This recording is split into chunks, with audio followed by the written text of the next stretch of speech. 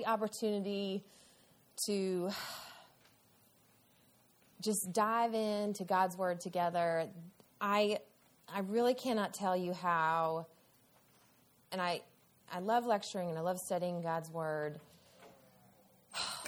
Scripture got so much more beautiful to me over these last few weeks that I'm really amazed. I'm really thankful. And if all of this is for me, that's great. So just bear with me. Did everybody get an outline? We're not even going to get to the third point on the outline. Just we're not going to. But I think after we've walked through the first 7 verses of our text today, that verses 8 through 12 will just flow naturally in your discussion in your small groups. So very, very exciting. All right. I'm a little overwhelmed because I know that the text that we are studying today has been abused and misused by Christians. And it has been used to pit men and women against each other. And man, that boils my blood. Like there's really, other than my own husband, there are very few things that get me more upset. I just want to start here. As a rule for Bible readers, if you ever find yourself reading an explanation of a biblical text about a relationship, and you find yourself waging war against the opposite sex, or pointing the finger at either sex and saying, it's your fault, or if only men and women would do this, I'm going to beg you to walk away from those lies. They're not the gospel. Jesus never pits us against one another. And shame is never a part of the good news of grace. God is in the business of shalom. He is in the business of peace. Peace with him and peace with each other. And that peace is not burdensome, nor does it ever detract or take away from the dignity of a person. We are image bearers. We are the ones who do that. We are the ones who detract and try to take away from someone else's dignity. And praise God for his mercy who gently calls us out of such nonsense. I want to be very clear this morning that there is nothing in this passage that advocates for a wife or a husband to suffer unjust abuse, or that these precious words give godly approval to a wife or a husband that stays in an abusive relationship, and godly disapproval of a wife or husband who finds freedom from that relationship. These verses are not calling anyone into sin, and abuse is sin. 1 out of every 3 women experience domestic violence of some sort in their marriages, be that emotional, verbal, or physical abuse. That means we are sitting among abuse survivors, victims, and perpetrators. We are not sheltered from the brokenness of this world simply because we are in the church. And I want you to know that if you find yourself in that realm of circumstances, you are not alone. God has not abandoned you. You are a treasure, and you have every right to move towards freedom from harm. Assault is against the law. And we spent last week in discussion about submitting to the laws of our land. Also, side note, this lecture is not going to fix your marriage. And I say that mainly to take the pressure off of myself. But wow, this is an incredible dive into some powerful foundations for marriage. And I think it is an amazing starting place for moving towards a healthier and happier union. Yes. This lecture is not going to fix your marriage. But this is a great foundational place to start. If you're in a place where you're like, man, we're drowning. Okay, this is a beautiful word from the Lord, and I want you to get excited. I want you to even get teary-eyed about what you're about to hear about marriage. It is glorious and powerful, and it is just lovely. So let's read our text.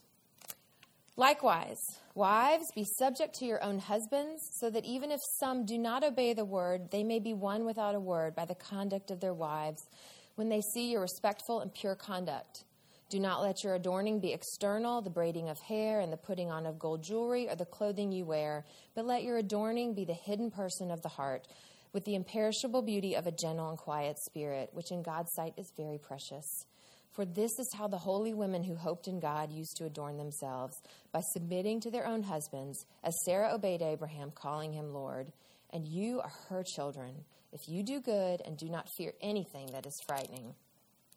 Likewise, husbands, live with your wives in an understanding way, showing honor to the woman as the weaker vessel, since they are heirs with you of the grace of life, so that your prayers may not be hindered. Finally, all of you have unity of mind, sympathy, brotherly love, a tender heart, and a humble mind. Do not repay evil for evil or reviling for reviling, but on the contrary, bless. For to this you were called, that you may obtain a blessing. For whoever desires to love life and see good days, let him keep his tongue from evil and his lips from speaking deceit. Let him turn away from evil and do good. Let him seek peace and pursue it. For the eyes of the Lord are on the righteous, and his ears are open to their prayer. But the face of the Lord is against those who do evil. Let me pray for us. Jesus, your word is rich and true, and its purpose is to bring light into the darkness. Would you open our ears and our hearts and our eyes and our souls to the beauty of your word, and would your spirit be present with us today, and would we be changed, and would we be equipped to be a blessing for this world? We ask all of this in your name. Amen. Okay, I don't know if you know this about me, but I love a female vocalist, and I would love to be able to sing like Kelly Clarkson or Idina Menzel or Demi Lovato or Bonnie Raitt or Ariana Grande or Julie Andrews, Casey Musgraves, Maggie Rogers, like these, Celine Dion. I'm so mad I didn't go to her concert. These incredible, beautiful voices, just like they pierce me. I mean, it's just amazing that these women have this talent. And I like men's voices too, but like really female vocalists, like love it. Okay. I would listen to these women sing anything. I mean, the alphabet song, like anything. I would listen to sing anything. That is what Jesus wants for your marriage. He wants it to sing a beautiful song of love and mercy and grace. And he wants others who are around your marriage to be saying, what is that? I want that. I would do anything for that kind of love. Wow, that is amazing. He wants my marriage and your marriage to be so beautiful that it blesses this world, that the world literally changes for the better because of it. And marriage, God's design for marriage, does just that. We don't do that. God's design for marriage does that. Peter knows that the gospel can change people in such a way that the effects of the fall, or what we call just the sin and brokenness of this world, can start to be acknowledged, understood, and ultimately pushed back. People become a blessing to this world the way that they were supposed to be. Not fully, because Jesus hasn't brought heaven down to earth yet, but we get to participate in the reality that we are getting closer to that day. Last week, Christina taught us that the gospel gives us the power to do that in our relationships with the state and governing authorities and with the authority we submit to in our everyday work lives. And here, Peter addresses the very ordinary, real, common relationship of marriage. Everybody here is a product of a union, right? Couldn't be here without a man and a woman coming together. So this is a very real part of our everyday life. So how does the gospel change our marriages into ones that sing? Peter gets right to it by instructing the two parties involved. Who's involved in a marriage? A wife and a husband. He begins with the wife, so we will too. How does the gospel change a wife? I'm asserting from our text that the gospel changes wives by giving them three things: the freedom to love without fear, the freedom to know their worth, and the freedom to engage and follow. So let's just get started with the freedom to love without fear. Newly converted first century wives, remember Peter's in the first century, he's talking to first century people all over, like Turkey and Asia, would be seen in rebellion if they were practicing a different faith than their husbands. So if a husband came home and said, I'm a Christian, his family would just follow suit. If a wife came home and said, I'm a Christian, I'm following Jesus now, she could incur punishment by the state. It wasn't this like, hey, I'm going to do this, you're going to do this. It was really seen as rebellion by a lot of people if you practice a different faith than your husband. What kind of anxiety and fear do you think that might produce in a wife? Hey, you like your life? You love your children? Like what you got going on here? If you're seen in rebellion to your husband, all of that can be taken away. Peter's words here calm a wife's heart and direct her actions. A Christian wife's actions become primarily about serving King Jesus. And in that frame of mind, fear and its attributes in a woman's life can melt away, and you can find freedom to love very, very well. Doriani and Ferguson, Dan Doriani and Sinclair Ferguson, who I used to help me study this passage, both make the point that you cannot nag anyone into the kingdom of God. But what you can do is let them see your love for God displayed in your own life. When you love your husbands well for the sake of Jesus, you are tangibly showing them how much they matter to God. When you honor your husband with your faithfulness, with your respect, and with mercy and forgiveness, you are giving them a real-life picture of who Jesus is, someone who never lets go, gives up, or stops loving. But here's the thing. You won't be able to love and honor your husband if you do not know your own worth in the gospel of Jesus Christ.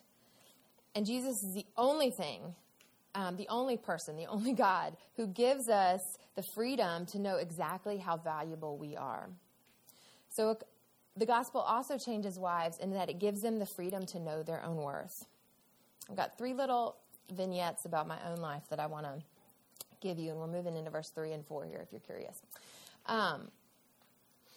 I have the most vivid memory of my mom and dad getting ready to go see Cats at the Fox Theater in the 80s in St. Louis. That's where I grew up. And, 80s fashion could not be more awesome. But my mother had this gold, I think it's lame. It's like a thin, almost metallic fabric. She had this gold lame dress and these gold high heels that matched the dress. And she, honest to God, was the most beautiful thing that I had ever seen when she was dressed up for this evening. And my dad was in a tuxedo, and it was just like, y'all are Prince Charles and Princess Diana. I just have this, her beauty blew me away. Second vignette. I have a strand of pearls that my aunt has built for me since I was born. And I have a pair of diamond earrings that my mother, I think, sold her soul to the devil to give me. And they are 2 of the most precious things I own. And I love them. And if something happened to them, I would be crushed. They are expensive. They are insured. They are meaningful to me. I'm not sure that any of my kids are actually getting these pearls. I think if there's a granddaughter named after me, that's a possibility. But, it's a very real scenario that I'm just buried in them, okay? I love them. They are mine. You'll see me in them on Sundays. I love them. Third little vignette. I have 4 of the most beautiful creatures living under my roof. The physical beauty of my daughters leaves me breathless sometimes. And it just blows me away that I get to watch them grow. Just sometimes when, even the ones that you're I don't know, she's pretty, the one. The light will just catch her, and you're just oh my gosh, you are stunning. You're stunning. All right. How do I reconcile these precious gifts in my life with Peter's words here in verses 3 and 4, which are, Let's go back. Sorry. Do not let your adorning be external, the braiding of the hair and putting on of gold jewelry, or the clothing you wear, but let your adorning be the hidden person of the heart with the imperishable beauty of a gentle and quiet spirit, which in God's sight is very precious. I want to challenge us here that these words are not an invitation to throw out your grandmother's diamond earrings. If you want to, throw them my way. Nor are they a forbiddance of mascara or getting your hair done, which I'm getting done on Friday, and I'm so excited. This is not Peter telling you that the physical world and the spiritual world are two different spheres. We are not Song of Solomon people one day and Gnostics the next. All right? Our physical bodies matter. Our physical beauty matters. God made you. He knit you together. He knows exactly how you look. That's exactly how he wants you to look. What they do is they juxtapose the requirements of ancient and Roman gods and the idols of Roman society to show Peter's readers that for a woman in Christ, her status is secure. Your status in God's kingdom is secure, regardless of your beauty, your power, your wealth, which were all like real requirements for pagan worship in the first century. A gentle and quiet spirit is not a doormat. It is actually a person who knows their status and is free in that status. Someone who works and longs for peace. It is the fruit of the Holy Spirit for all who have Christ dwelling with them. Gentleness and quietness is not a female trait. It is a Christian trait. Men are called to gentleness and quietness just as much as women are. This is why the words gentleman and gentlewoman flow out of its root. There's a sense of station and place that a gentle spirit understands and can therefore enter into relationship and culture with reason and dignity. You're basically Queen Elizabeth, okay? You don't see Queen Elizabeth wasting her time. Like, she knows where she needs to enter and where she can, pull back. And what is our status? As women in God's kingdom, we are part of a royal priesthood. We are co-heirs with Christ, and as Peter will expound on in a moment. And if our status as heiress is secured by the death and resurrection of King Jesus, then why would our hearts ever be tempted to believe that we are not beautiful, valuable creatures whose physical bodies and souls matter deeply? Now with this truth, we are free to steward both our bodies and our hearts. So exercise, eat well, take care of yourself, read your Bible, study the Word of God, and know that your Heavenly Father looks at you with the same eyes I have for my daughters. You are shockingly beautiful to Him, daughter of the King. So when you know your worth, you are now free to abandon your insecurities that keep you from loving and pour out love to others. And here it's husbands, but this frees all of us. Side note, I was laughing with Katie when she called me to see if we could switch this off. It was Monday night. We went to a black tie event that our friends invited us to. It was so much fun. But I was getting ready to go, and I was laughing with her, this passage is so good. It's just ringing true in my ears, because generally in February, I told Katie, this is when I am my most swollen. And I found myself feeding lies to myself as I got ready for this event. I had a beautiful dress with a husband who loves me. We're going to have a great time. And all I could worry about and spend my energy on was this is not really how I want to look tonight. What a waste of time. I looked amazing. But how long can those insecurities keep me in a place where I am wasting time and energy when I could be loving someone else for something greater than myself?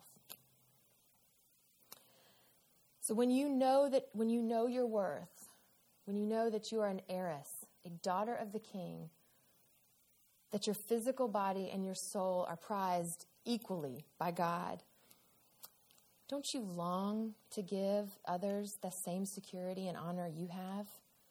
Can you think about how that attitude might bless your husband, but also the watching world, which quite possibly could include your children? So now we know our worth, and we are loving big and freely because we're not afraid. What might happen in our marriages? I think we will find ourselves in a marriage where we find freedom to engage and follow. And this is coming out of verse 5 and 6.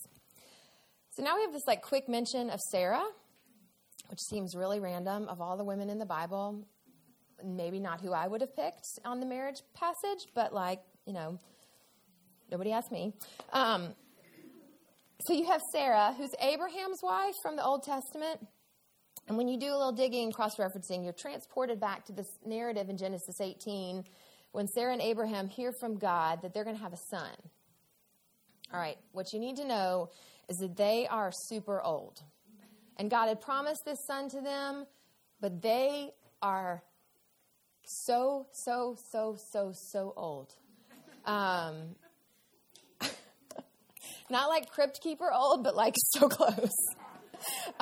They are physically well past the time of being able to produce a child in all the ways that you would need to be able to produce a child, okay? I'm 40. I'm tired now, all right? I can't imagine how tired I'm going to be when I'm 90 plus years old, if I get that far. Now, here's the gospel. Abraham and Sarah know the promises that God has made, and they know their status is secure, and now they find themselves at this juncture of faith and trust. This calling to have a child, and this statement that, I'm going to give you a child, it's a mutual mission. It's a mutual mission that Sarah and Abraham are both required for. There's no Isaac without Sarah. Abraham cannot do this by himself. There's no Isaac without Sarah.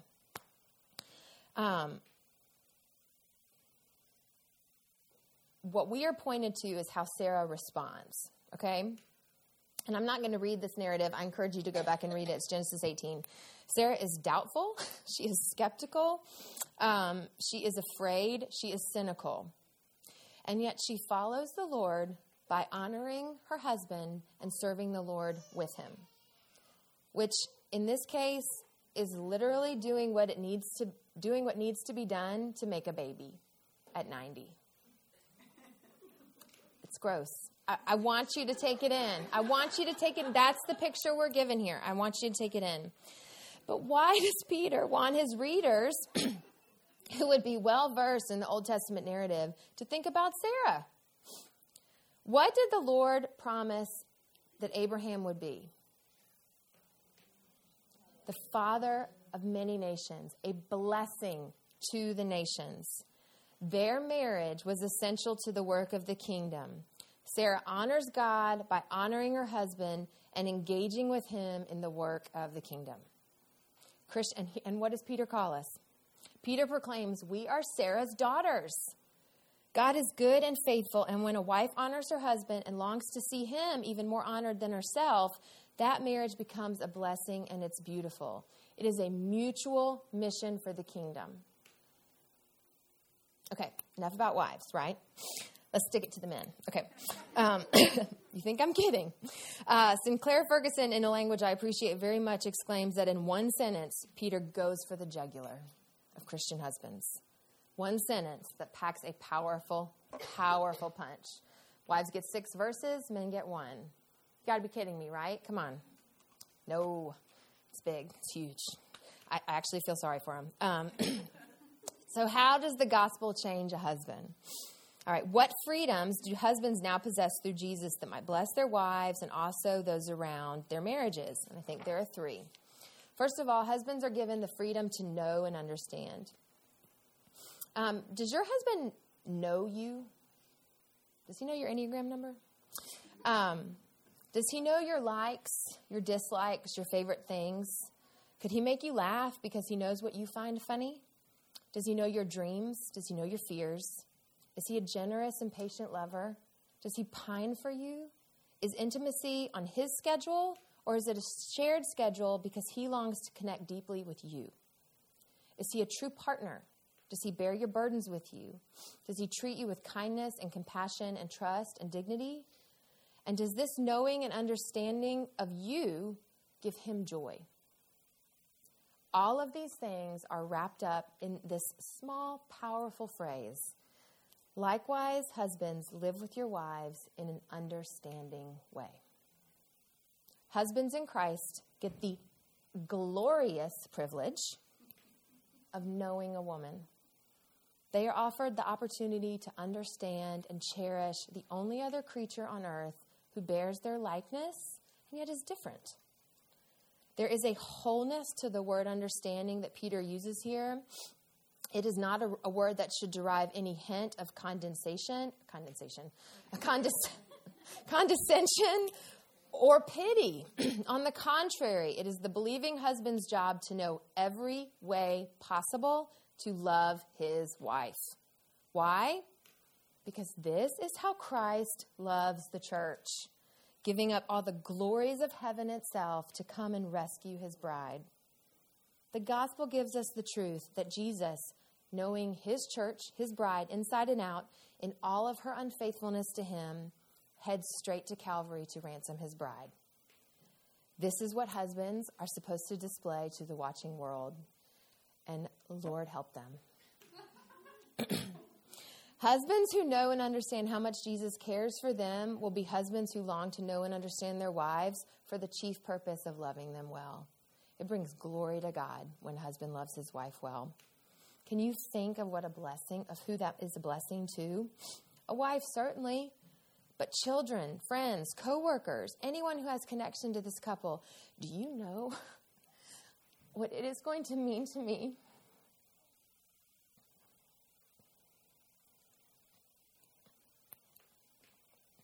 to see 4 men love my daughters well? Like, I would give my life for them, right? I would give my life for that. Because they will show their wives, they will show my girls, this is how Jesus loves you. This can change the world, y'all. This can change the world. Husbands also find a freedom to honor. In the same line, we are presented with another deep well of meaning in the phrase, showing honor to the woman as the weaker vessel, since they are heirs with you of the grace of life. I don't think there is a verse that has become more beautiful and sacred to me than this one in this study. I have been blown away by God's incredible design here. So generally, for sure, we can probably say that most men are physically stronger than most women. But it doesn't take too much to start heading down that very subjective road, right? And I think it's a good opportunity to recognize that maybe our scholarship might be a little weak and lazy if that's where we stay. Okay? I mean, my husband has a seminary degree. I have a seminary degree. I don't know if you guys know this, but I ran a marathon. Let me tell you who could not run a marathon. Ryan Moore. He literally has 2 degenerative discs in his back. Like, he can't do it. He cannot physically do it. It would wreck him. I've given birth to 4 babies. Also, something my husband could not endure. My body has done a lot of things that my husband's can't. So what kind of strength are we talking about here? Right? Do you see? Don't pit yourself against each other. That's not what Scripture wants for us. Pitting ourselves against each other or bowing up to see, like, who's better, who's more valuable. No. We're all pretty. That's what, look at my girl. You're all pretty girls. Just relax. When they're fighting. Okay. Think about what task we just read was given to husbands, to know and understand their wives fully, right? What position does that put a wife in? I would say a very, very vulnerable position. Okay? The intimacy that is required by marriage places a wife, not just in the first century, but, February 19th, 2020, in any day and age, in a place where it is almost too easy to wound. Too easy to wound. Who can hurt me the most? Who knows all of my strengths and all of my weaknesses? Ryan Moore does. More of them than y'all will ever know. He could demolish me. And what is the Lord's direction to husbands? She is a precious vessel. There's even an element of the physical nature of a woman's body, like just, again, these are generalizations for marriage. These are big picture foundational principles. A woman carries a baby. Another very vulnerable position that a woman puts herself in. When her body's got to do, and also that weird kind of like down the rabbit hole of like, well, who's stronger? I can make a person. Like you put yourself in this position of extreme vulnerability when you're carrying a baby. And God in marriage, gives you a protector, right? Who else is going to do it? Not your other kids, that's for sure. The Lord's direction to a husband is to honor your wife. She is this precious vessel. I want you to think about Waterford Crystal here. She is a meaningful, valuable treasure to you. She is a gift. And not only that, but she is your co-heir in grace. She's your co-heir in grace. There's not going to be marriage in heaven. It's going to be amazing. Sometimes I'm like, oh, we won't be together. And then I'm like, oh, we won't be together. That kind of, whatever. Okay, you are a co-heir with your husband, a co-heir of grace. There's no value scale here. You're both incredibly treasured by God. Jesus died for both of you. You are no more or no less than your husband, and he is to treasure you. And in doing that, he honors the Lord. He honors the Lord. I mean, kind of coming back to this vulnerability, and not to be too graphic, but even the posture of a wife in intimacy displays this vulnerability, right? There's a purpose to that, okay? This is something that a husband is to uphold with faithfulness and dignity, and the abuse of this directive has severe consequences. Severe consequences. Let's look at the end of verse 7.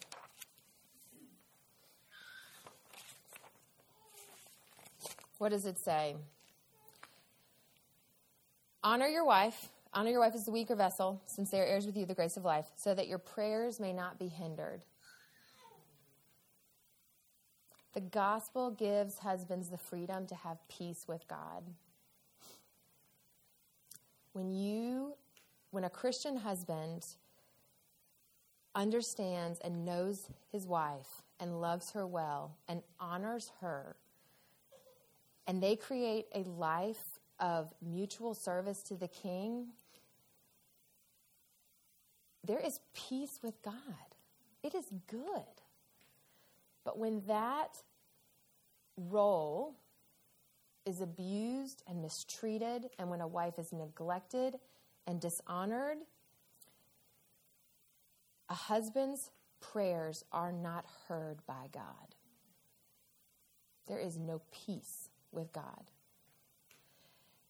And I would go so far as to say, and I might be pushing here, that the reason Peter places such an emphasis on your relationship with God being connected to how you treat your wife is because there might be an element of, do you know Jesus? The way that you're treating me makes me kind of think you don't know Jesus, that you don't have his peace, that you don't know how loved you are, that you don't know how valuable you are, that you don't know how incredible you are, that you don't know that he died for you. Why would you believe that I'm created in the image of God and then dishonor me with unfaithfulness, with jabs, with passive-aggressive BS? Do you know Jesus? That's not how my King treats his daughters. It should level our husbands. I feel for him. I'll take the first 6 verses. Thanks. Gentle and quiet spirit? Yes. Let's kind of switch our view here. Like, oh my gosh, they are called to a massive task. But how good is the Lord? How faithful is the Lord? I was reading this morning, and I'm going to close with this. I'm a part of this little Facebook group where we discuss marriage and different views of marriage and complementarianism and egalitarianism and all that stuff. It's kind of obnoxious, but I like it nonetheless. A woman wrote in today on her post. It was like so timely. She's like, I just want to encourage y'all with this. We just had our 4th baby, and here's what God can do. So she and her husband were both raised in a tradition that made her less valuable than he was and made his needs and wants paramount in their marriage. So she suffered from extreme postpartum depression after all 3 of her first 3 children were born because of the way that her husband abused her in those situations. And God came in, God moved, God worked, the light shone in the darkness, and his eyes were open to the way that he had been misusing and mistreating his wife. And her eyes were open to the way that she had abused Scripture and let herself be just totally demolished. She thought she was doing that for Jesus. She was not. And so they just had their 4th baby, and she sent in a screenshot of some text messages from her husband.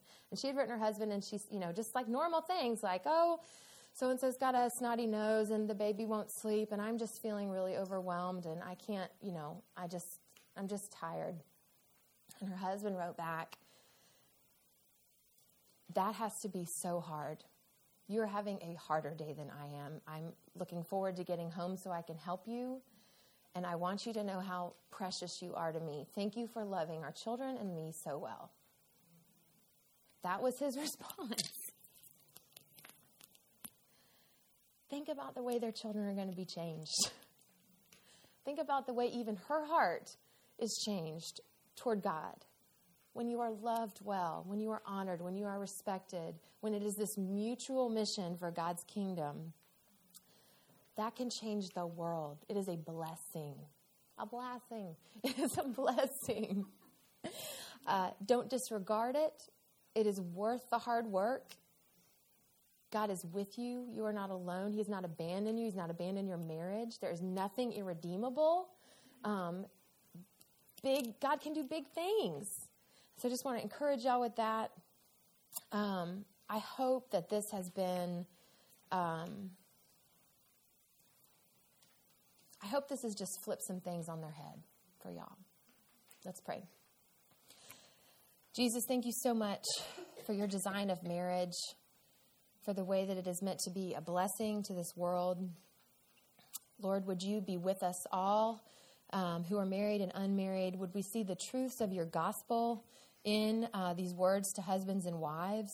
Would we no longer be nervous or ashamed or afraid of these words, but would we profess them proudly that you are a God who loves his people and who longs to see his people love each other well and in turn be a blessing to others? Would we be vessels and agents of peace and hope?